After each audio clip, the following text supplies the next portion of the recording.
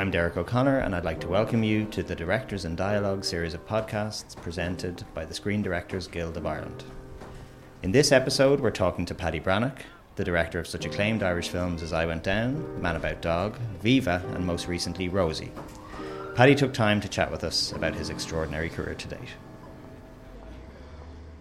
So for the purposes of our interview, please introduce yourself and tell us what you do. I'm Paddy Brannock and I'm a film director. And you have been a film director in Ireland for 25 years now, 20? I think I made my first documentaries in the late 80s, and I made my first short in 1991 and my first feature in 1993. I shot it around this time, actually. So we're 25 years in. Yeah, around October, November. So essentially the evolution of the Irish film industry has run in tandem with, your filmmaking career to date. When you started out, what structure was there? What was there to kind of within? Maybe the re-evolution of it, I suppose, or the re-emergence of it, in terms of, say, my first feature was called Ailsa, and say, for example, it was Ed Guiney's first feature as well. And I think we were one of the first crowds to get development funding from the reignited Irish Film Board. And around the same time, Rob Walpole, I was involved with in Treasure Films. And so he's obviously a producer that's kind of continued to do a lot of work over the years. And my first short that I made with Rob showed in Cork. That was its premiere, and in 1991, I think. And Lenny Abramson's first short that Ed had produced was there in 1991 as well. So there's kind of a group of people. Damien O'Donnell would have been around at that time. Lisa Mulcahy actually was the first assistant director on my first short. And so she's gone on, obviously, to develop a career herself. So there's probably the whole swathe of people emerged around the same time, and that was kind of, maybe, for want of a better word, a second wave, after Jim and Neil and Joe Comerford and Bob Quinn and Carl Black and others, Pat Murphy. Then there was a swathe of maybe, I suppose, the next generation that coincided with the re-emergence of the film board. So I Went Down, I think it would be fair to say, was your breakthrough film in terms of bringing your work to a mass audience. But it also felt like the beginning of a certain wave for Irish film as well. When you look back on that, do you see a kind of a serendipity in terms of the film had a great reach globally? It feels like it launched several careers, people we've seen, from including Brendan Gleeson and Peter MacDonald, who have gone on to have amazing careers.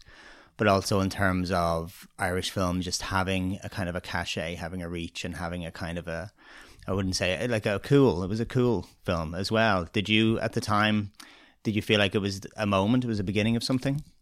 Yeah, I'd say we kind of, I think there was I was aware that there was a kind of hunger, and there was a sense that maybe there was a lot of space to move into, that there was a lot of types of film that hadn't been made in Ireland.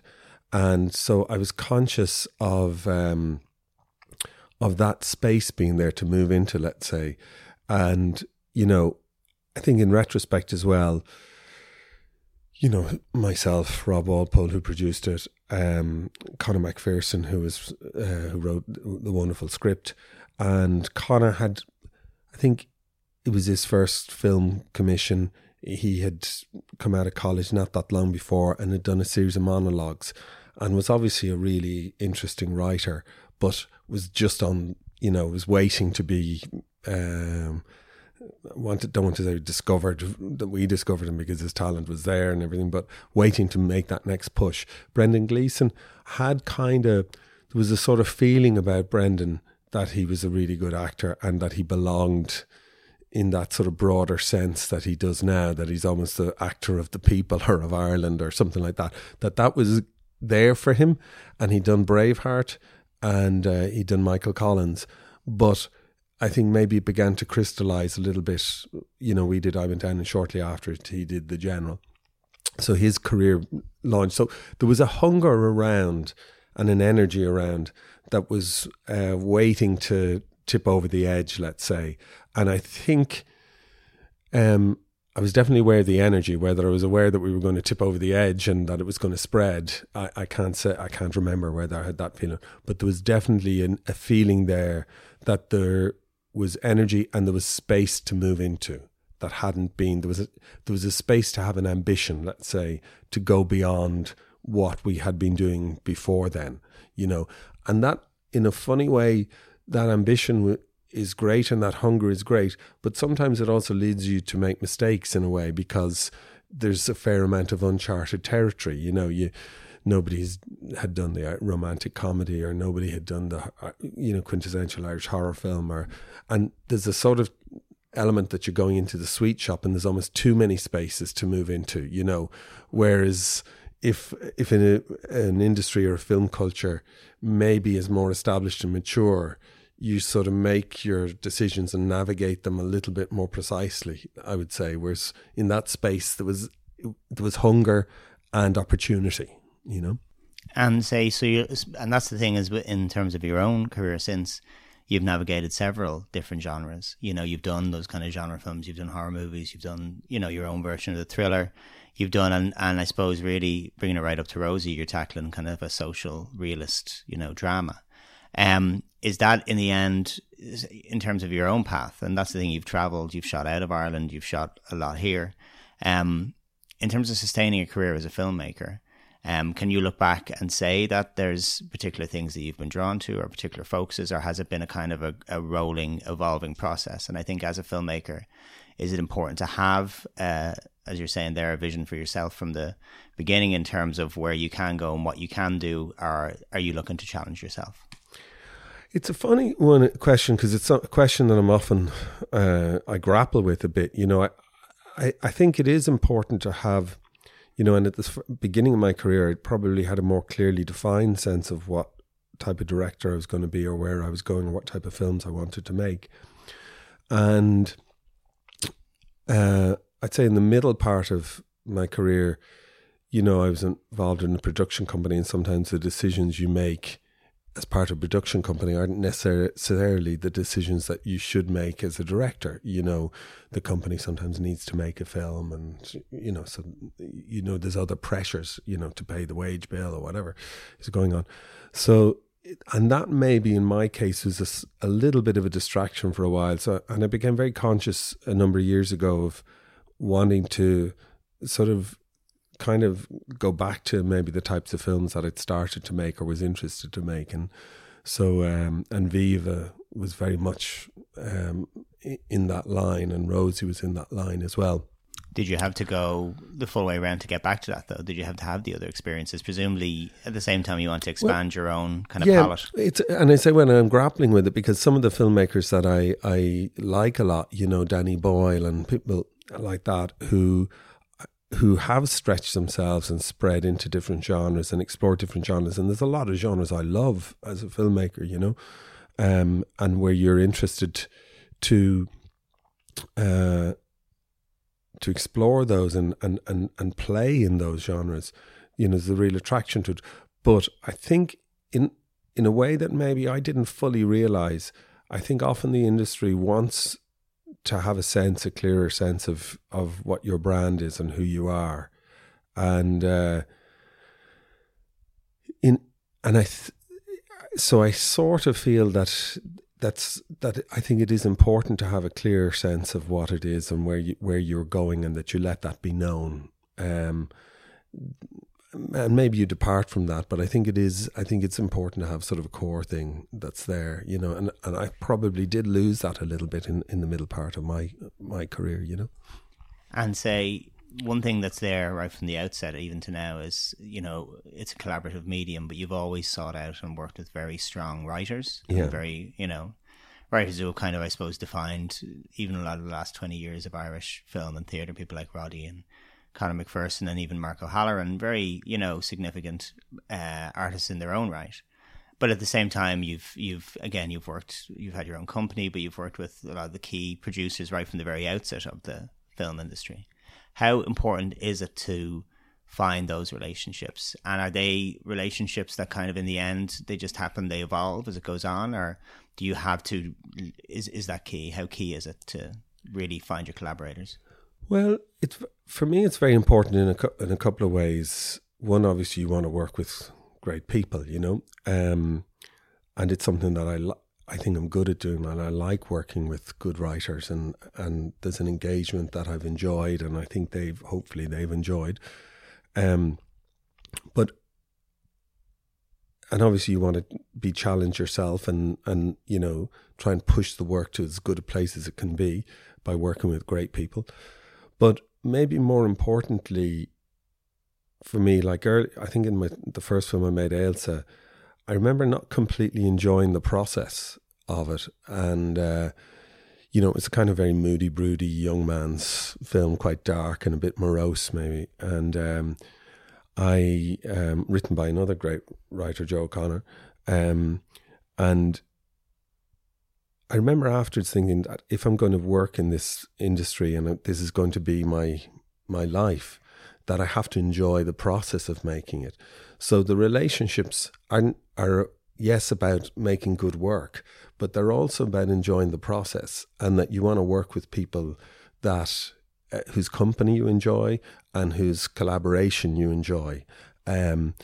So that's a big part of it. So that goes across the board for whether that's writers or DOPs, editors, that you're spending so long with them and you kind of are committing to something between yourselves where you're both putting something into that project that's between you, that it wants to be something that, that relationship and that engagement has to, I suppose, give pleasure and enjoyment and challenge and all of those things. So it's as much about the process maybe as it is about the work at the end of that, that's how I feel about it now. And have you gotten, and again, how has that evolved? Because also you've worked on, again, every size of production imaginable. You've shot in Cuba, you've shot in, you worked with a company like Miramax when they were pretty much, they were, I wouldn't say the biggest company, but they're kind of the hottest company in the world at that point. So you've worked under those kind of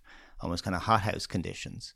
How does that affect, because you're talking exterior forces, how do you manage to maintain your own vision within that? Do you find that you enjoy that? Do different skill sets come into play in those situations? Yeah, I mean, it's just interesting you mentioned the Miramax one, because in a way I learned a lesson out of that one, because, again, I was working with a really good writer, was Simon Beaufoy. And that was on Blow Dry. On Blow Dry. Yeah.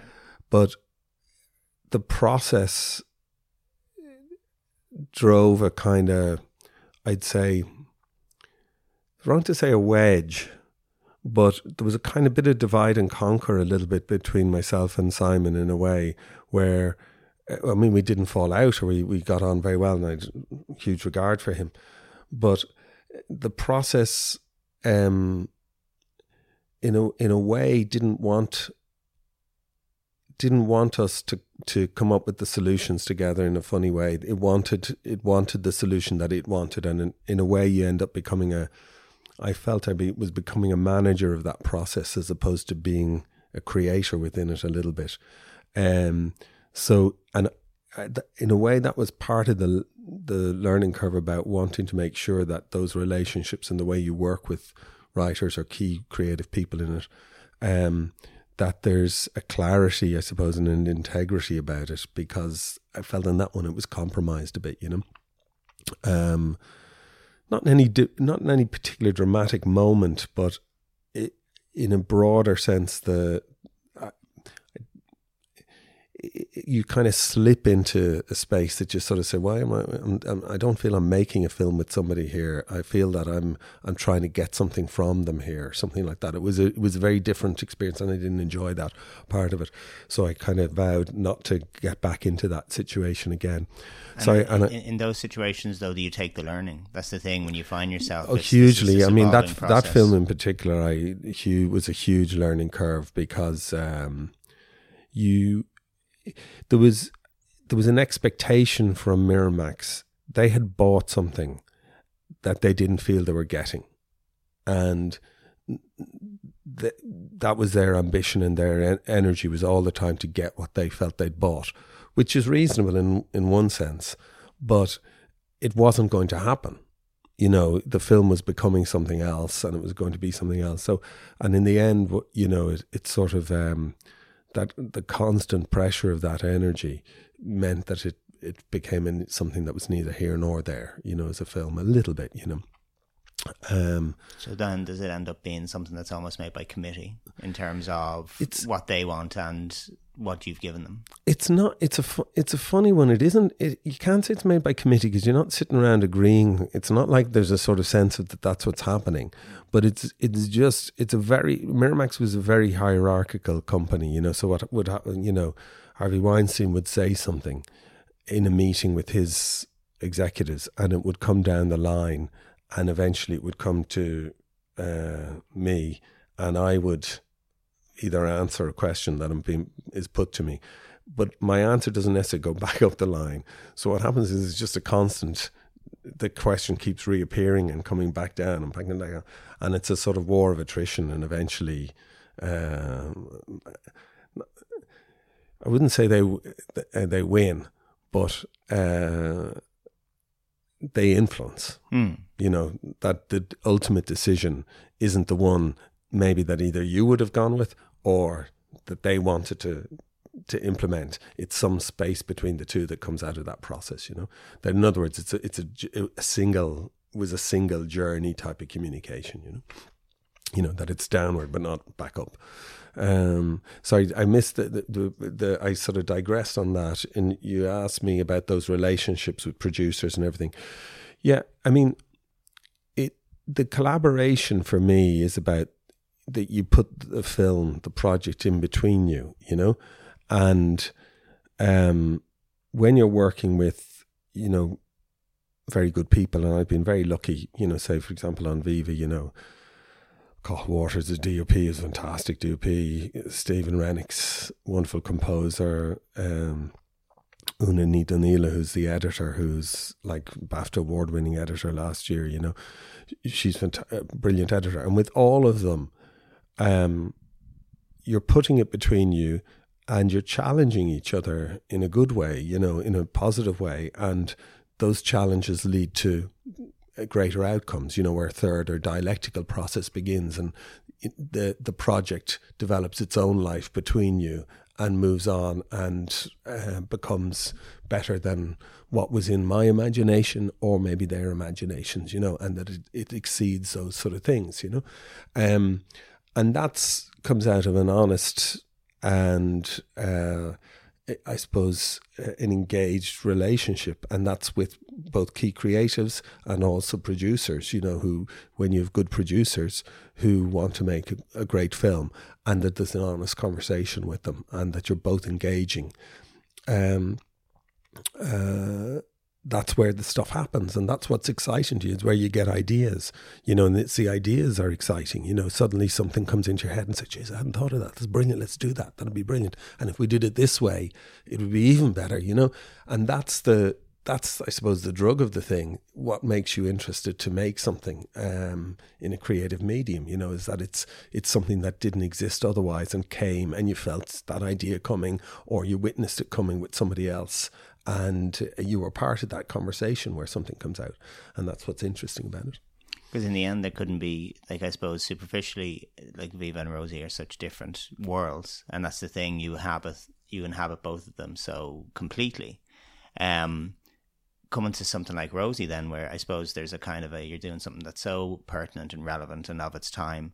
And I suppose there's, I wouldn't say a pressure, but you want to treat a serious subject seriously while at the same time honour the drama within that. When you approach the material like that, what was your way into that particular project?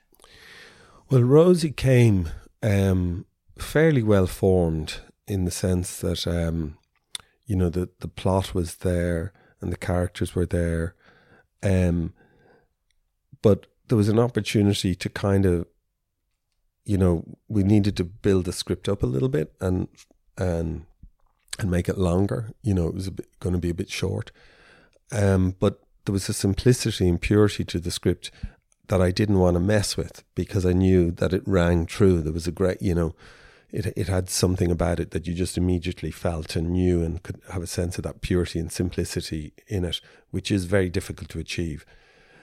So in my engagement in it was to sort of look at opportunities within it with Roddy, where we could say, okay, can we make more of this moment? I think this is a great moment, but there's more to get out of this, and we could expand this moment and live with it more. And I think it was that sort of, I suppose, approach or instinct a little bit came with, and it was somewhat of, in Vive as well, as a stylistic thing, to want to immerse yourself with the characters and really have a visceral sense of being with them in particular moments, and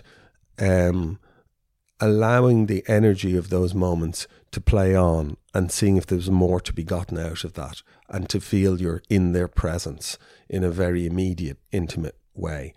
And I suppose that's what I tried to bring out in that process, and then Roddy responded well to that, and came and expanded maybe 5 or 6 parts of the script that some great moments came out of.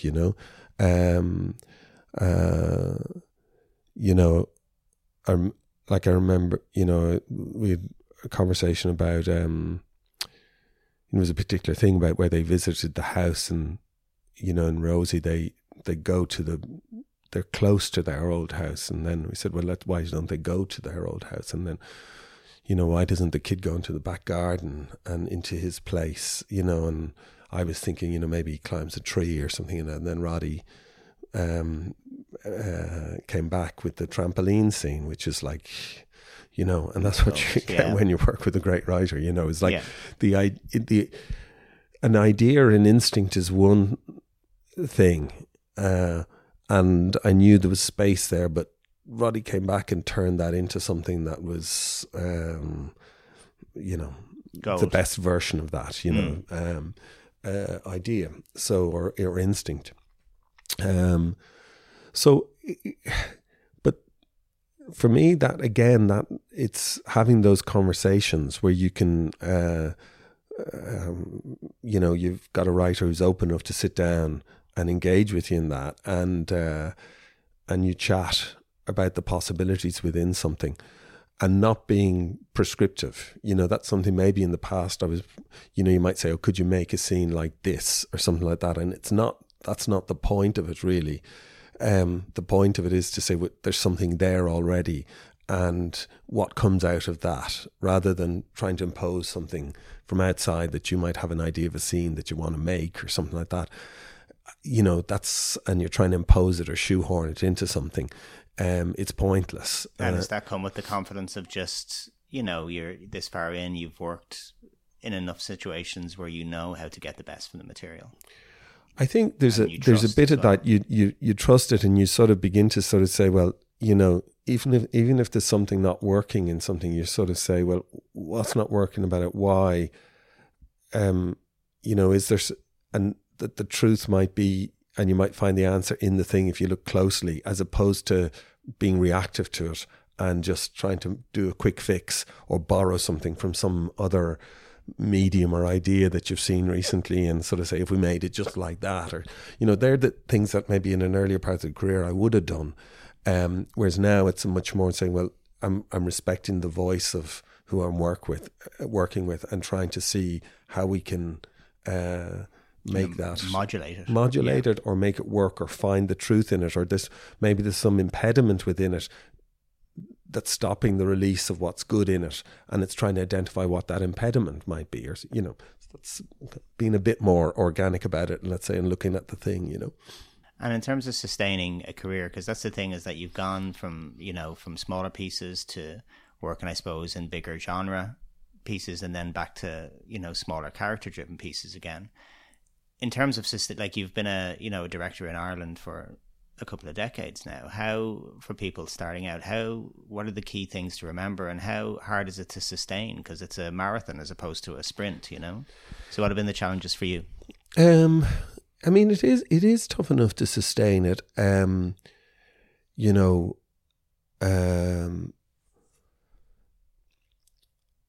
how did I sustain it? I suppose you're always making, you know, there is a degree of reactiveness about it. You know, you're sort of, you know, just for wrong or right, let's say, for example, you know, with Ailsa, you know, Ailsa had won a couple of good prizes and got some very good, you know, press and reaction, critical reaction. But it had very little, a very small life in terms of, you know, it was 2 weeks in a cinema and, you know, television release here in a few places, but not a huge life. And I remember reflecting, saying, well, I put a lot into that film, and so did everyone else who was involved, you know, and it didn't really. I suppose I had a naive expectation that I would make it and they would come, you know, in some way. And did that then bounce into the next one? It bounced into I Went Down. I think I felt there was an obligation to, as a filmmaker, and again, I'm not saying I'm right on that, but I felt it. That's, you know, yeah, that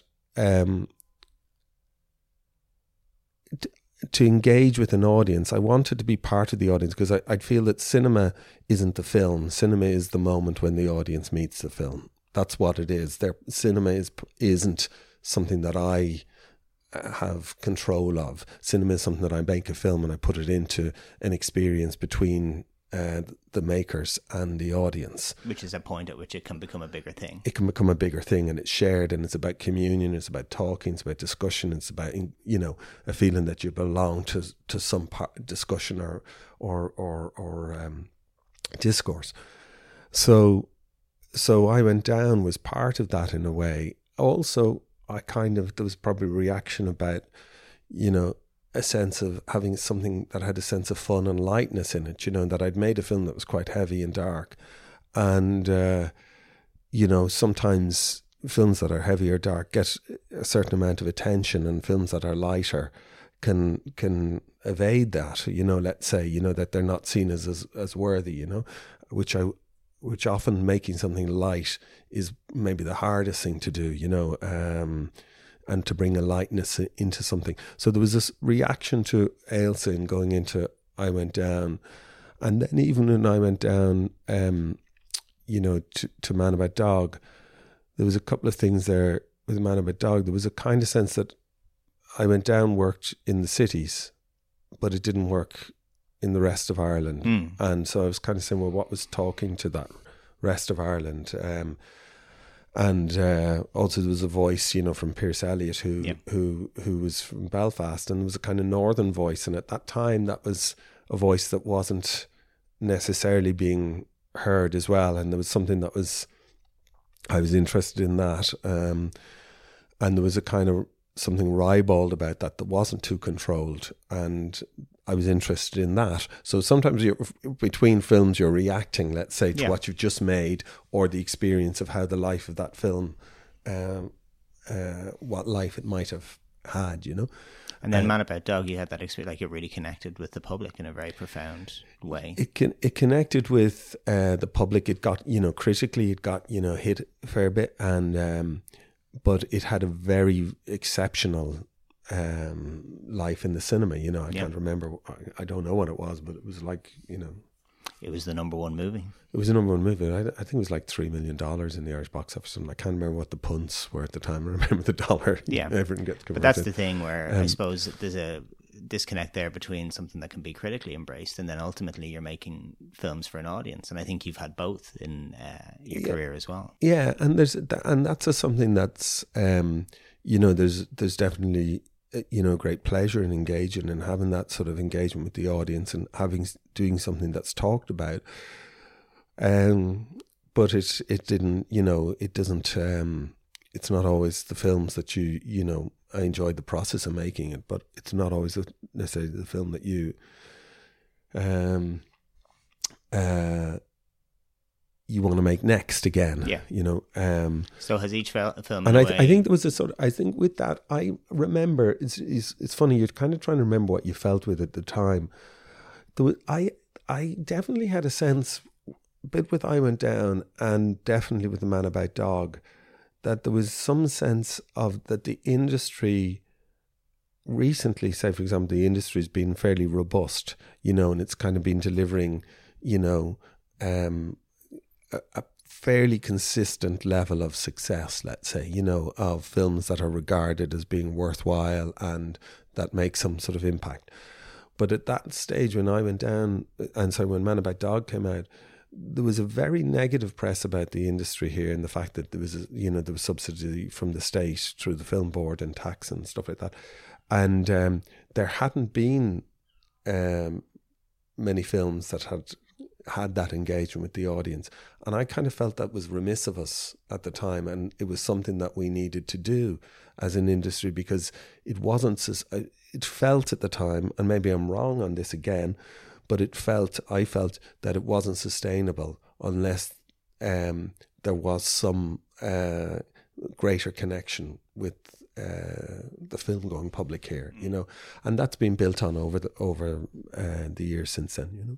But I think your films have gone a way to help with that. I think there would have been a certain, even from an audience perspective, wariness of Irish film to begin with, whereas now, when it comes to the Black 47s and the Rosies, and these are just, you know, and again, it's perhaps the biggest compliment you could pay it, is that it's another film to choose from on your Friday night. Yeah. You're not going, well, there's that new Irish film, there's that new film I want to see. I think what's happened is, I think definitely in the last 5 or, you know, maybe longer, 10 years now, you know, where there's a kind of sense of maturing in the industry.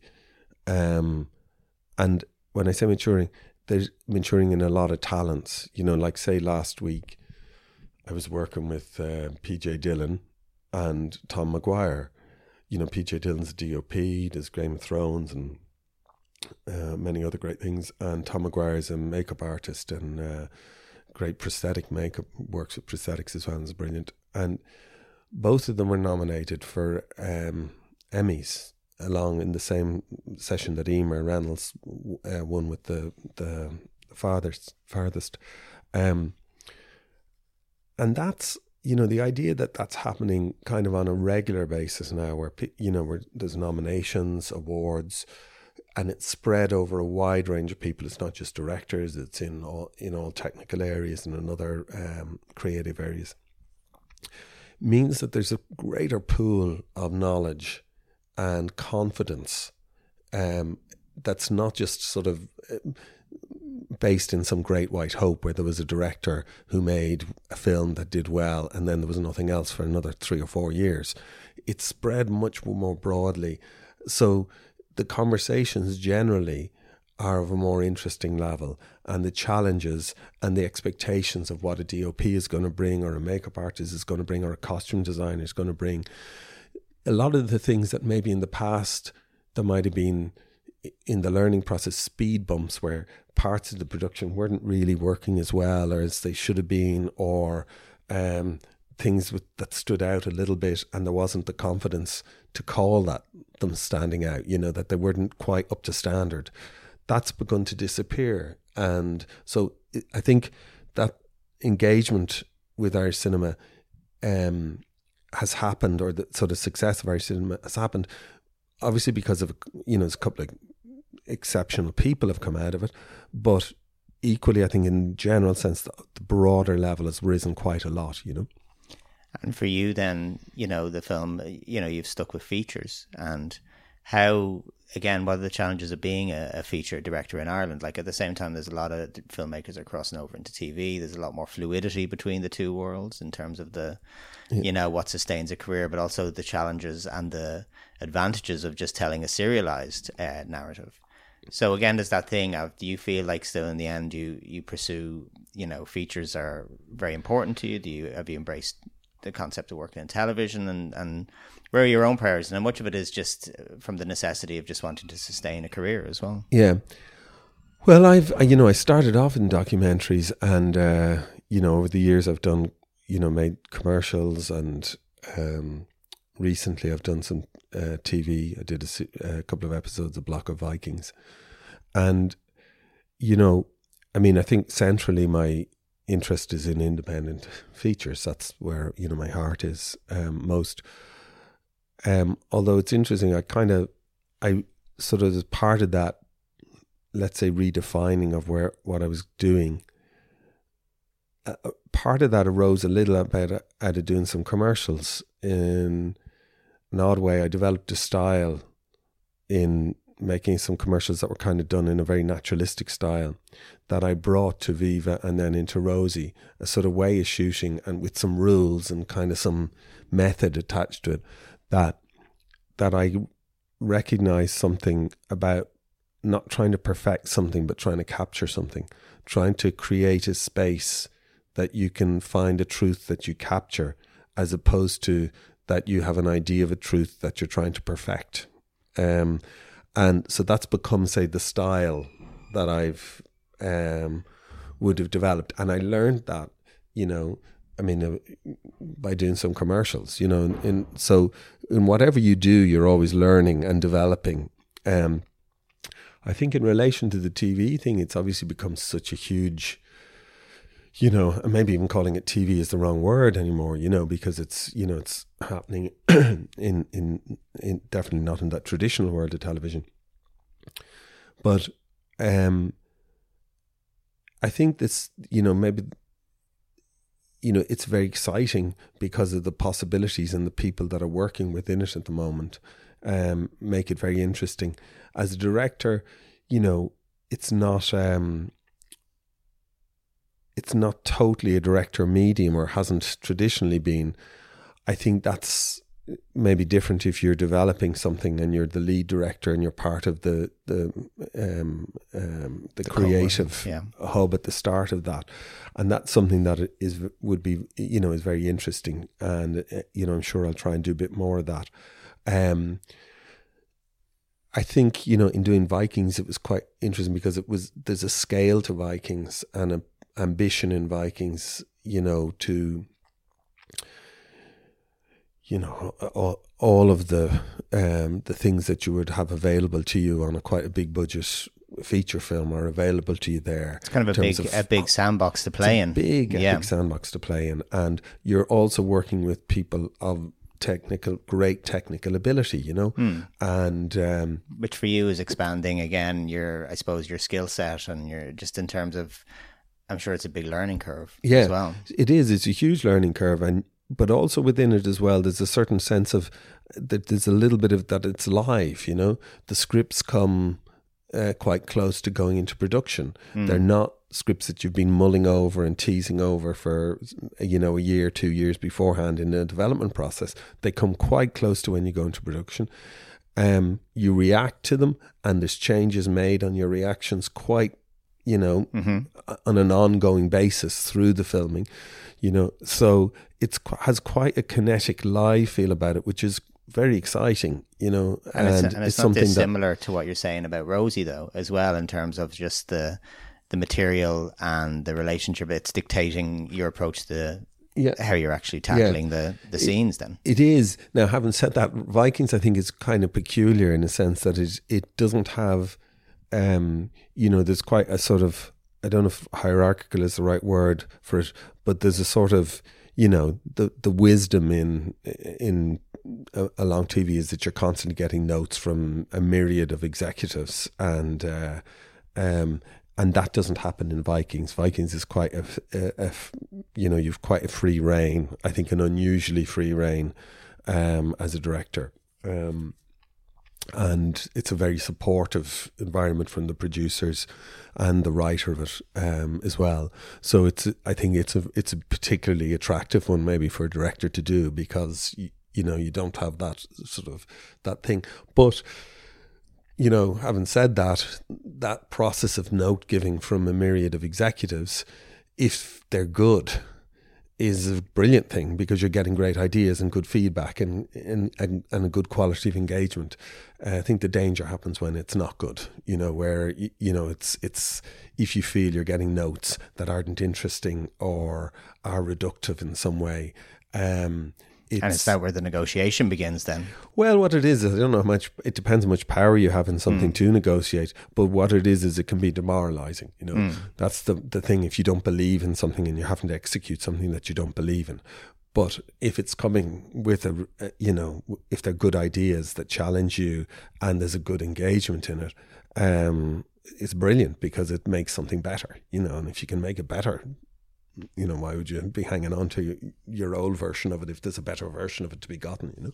And so it is, there's an awful lot of production happening here at the moment, and there's levels of it, and that there is still, you know, there's film production and the structure of the film board, there's co-production, but also there's this massive amount of television, which is kind of, I suppose, it's greasing the industry at the moment in terms of offering opportunities to creatives from and every imaginable, as you're saying. So many different fields are getting to work on top of their game, and they're getting to work internationally. And then shows like Vikings have been very good in that they are embracing Irish directors, and they're affording them the opportunity. And some of the other shows, Krypton, are using Irish filmmakers, and so it's not just a case of they're just landing and using Ireland as a production hub. Does it feel like, for directors now, and this is, you've seen the ebb and flow of the industry, but also the industry evolve, does it seem like there is opportunity for a emerging filmmaker, for an emerging director to play in these worlds, to embrace these opportunities? There's also a lot of Irish directors who are able to work internationally and are still able to work here. And you're somebody who, you have worked internationally, but you've always managed to make Ireland your base and still tell Irish stories. How does the landscape feel right now? I think it's a wonderful landscape. You know, we've been very lucky that, you know, to be fair, the state took a very benign and enlightened view at a certain stage, you know, in relation to the film and TV industry, and it also continued to do that. We were lucky, you know, after the crash where things could have got burnt away, that it was seen as something, you know, even when there was cutbacks, but it was seen as something that was worth cultivating, and I think that paid off, you know. So that's been a long process of development that seems to me at the moment to be bearing particular fruit, both in an economic sense, that it's providing lots of jobs and lots of opportunities for people, but in a creative sense as well. I think it's a very good time to be a filmmaker or a TV maker. I think I see a lot of, you're watching the credits on things this over the last number of years, and, you know, on good shows, good UK TV shows, you're seeing Irish directors that you kind of knew had done a short or done something, but hadn't developed much beyond that, and you see their names coming up on good shows and good episodes of those shows as well, you know. So there's a kind of sense that the talent is there, and that the talent has a certain sense of belief in itself, that it can go out and show what it can do, let's say. So I think that's happening. You know, on the other side of it, Ireland is a bit of an anomaly because it's such a small place, and we don't have, you know, the market here, either the cinema market or the TV market it's small, and it doesn't have the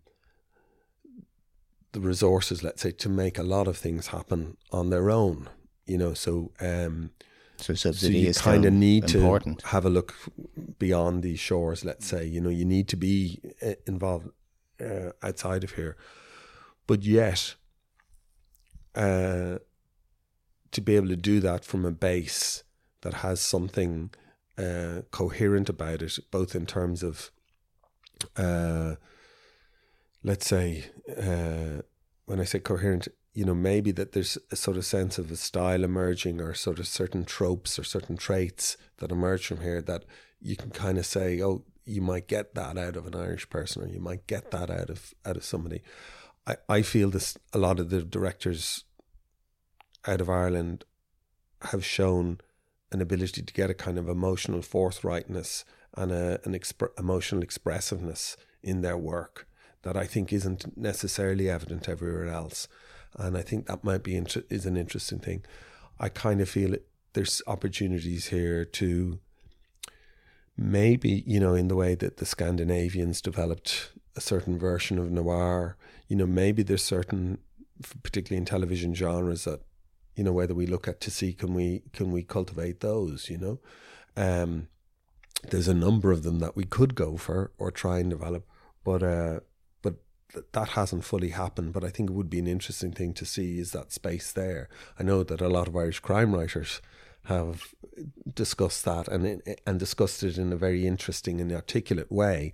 And maybe, some of that has to happen in Irish TV output as well. Is there a kind of a core genre or a core sense of something, whether that be a sort of naturalism or social realism, or whether it be a genre like crime or noir or something, or whether there's some sort of thing. I'd be interested to see that develop as a particular, let's say, badge that might give a baseline for something here too, So it's important to, and that's the thing, is that within that, we're a production hub, and we're, hosting, international voices. It's very important to develop and evolve our own. And that's the thing, if you look at your own films, you've given a channel to a lot of different, very strong, authors. While at the same time, if you can look at your own kind of journey through film, what do you see? Can you look at it objectively and see, you say you've come back to these smaller, more personal, character-driven pieces. How can you view that, evolution through your own work now? Yeah, I sort of feel that, my, the first, particularly Ailsa, and to some extent I went down, but that it's come back around in Viva and Rosie. And there's a certain, I think, a kind of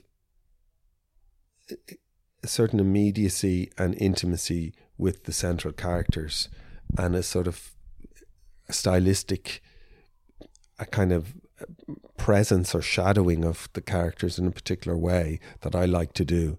And I think that's there. I suppose it's an aspect. Do you, I've got to think about, do I develop that further or expand on that? Or do you react against that? Sometimes it's good to go against and do something that's quite different, or play against that. Is that where the fun of going and doing a bunch of Vikings then helps, because you kind of get to go and just inhabit another world entirely for a little bit, and you get to kind of flex those muscles too? Yeah, I think there is a bit of that about it. It was funny, doing Vikings was an adjustment for me in a way, because you have to find your space within that world, and and what it is you can bring to that world, because you want to feel that you're influencing it and having an impact on it. And it took me a couple of days to begin to feel how to do that on it, but I think for me, the pleasure of doing Vikings was working with, some great people. They were really, really good people, and that the production values across the board were so high, in the costume department, the makeup department, the art departments, the sets that they were building and the detailing of those sets, the management of extras and crowds, the special effects that they bring to the thing. All of those things are available to you all the time.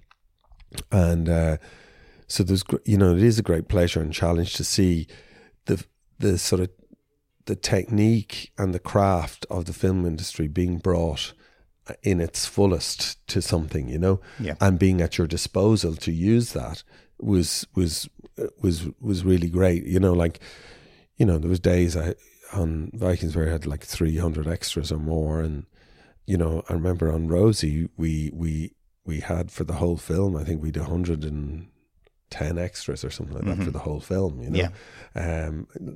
so obviously you have to spread that over 20 days, and that's like a very few amount, So is that the fun of it though? There is a fun of it, and it's a different thing, so say for example in Rosie we would have done things like, where we have a school pickup, and you said, well, we can't do a school pickup with 4 extras, so we have to find a way to do it, and we piggybacked off of a real school pickup, and and you sort of, a real school pickup happens over 4 minutes, and we said, okay, we've 2 days to do it, so we've got 2 4-minute periods where we've got to bring our show, our characters and our fiction into the real world and engage and mix it into the real world for that time. And that there's an adrenaline about that. There's a sort of sense that, from a technical point of view, everyone has to get it right first time up in that moment where we don't even get to say when it starts. It starts at a certain time, and we've just got to flow into that and be ready and go, and then leave it, and shoot around the edges of it. Which is, again, it's exciting. It's very exciting. And it's exciting because it's not controllable. There is something that isn't controllable. And then something like Vikings is totally controllable. It's where you have control over it, and it's a very different experience and a very different adrenaline rush, where you suddenly see, Jesus, there's like so many people here, and 50 stunt people practicing a fight. I remember we had a rehearsal one day with 50 stunt guys practicing a battle. To be able to get them out there just for a rehearsal is a huge it's a luxury and privilege to be able to do that. And then to see the craft that all of those guys bring to it, and the commitment that all of those stunt fighters brought to those battles, is a brilliant thing. So both of them have very very different aspects to them, and but you get a hit out of both of them, And so I know you don't want to be too reductive, but in terms of what advice would you give to a filmmaker who's starting now? Because it seems it's never been easier to make a film in terms of just going. And again, you come from the world of back analog, where it was you were shooting on film, it was a much more convoluted and particular process. These days, in terms of just getting yourself out there, you can just make your own stuff. So what advice, and again, I suppose with a career head on you, in terms of somebody who wants to make a career out of being a film director, what would you have for them? And in terms of what are the lessons learned yourself? I think, if I was doing it now, for example, I think I'd be trying to make stuff.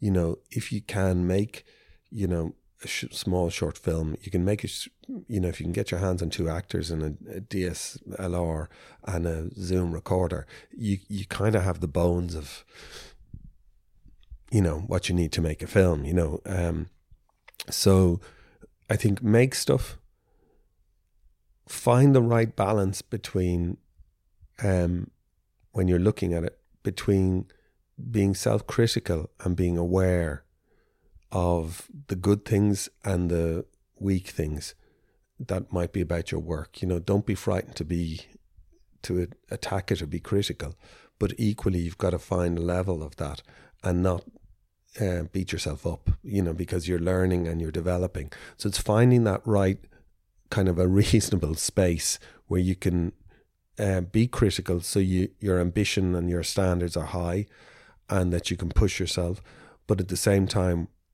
recognizing what's good and what the development that you're making. Finish it and show it to people, in a festival or in some form of an audience, because there's a funny thing when it only really becomes something that goes live and where you learn all your lessons when you show it to an audience. I think it's where the ring of truth begins to come out, and it's where, if you are listening to the audience and aware of how they're perceiving it and how they're perceiving and how you perceive yourself in that context as a maker, you learn the real lessons at that stage. So I kind of feel by being a maker, making and presenting, you learn a huge amount. Now, don't mean doing it ferociously where you're not having any time to think or reflect about it, but I think it's a really important thing. If you want to learn lessons, all of those first shorts where there's not much exposure, you can be pretentious. You can cut the edges off yourself if there are a few edges that need to be cut off, but equally you can recognize the things that you do that you enjoy and that you feel maybe are your voice or are the things that you're good at doing. So I think that's very important. It's, there's a great, to make a living out of it is another level, how to get paid for it and to get paid for it and be able to sustain a life, So And that's something that, you know, you just got to find a balance of doing that. How can you make money and make the work that you want to make, you know? Luckily, if you're in a position to do that, they're both and they're not incompatible, that's great. But that's a conundrum that you've got to figure out, and that's an ongoing thing that you'll always have to, you know. And in the end, what still excites you about the process now?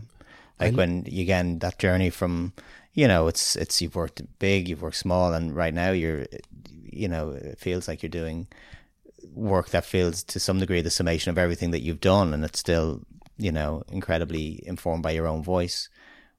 Are you always thinking about the next one? Is that what's keeps you in it? Yeah, well, there's like, I'm working at the moment with Mark O'Halloran on a couple of things, and a few other projects I'm talking about, and there, you know, there's a point at which I know, you know, I get a script that I believe in and that I feel conviction about, and there's a point where I know I start hearing that script being read by actors, and I get very excited by that, you know, and you begin to see the possibilities within that, and then that process of where gradually something comes to be, and there's a great excitement of making something that wouldn't exist otherwise. You know, that a group of people come together and they make something that otherwise wouldn't have happened.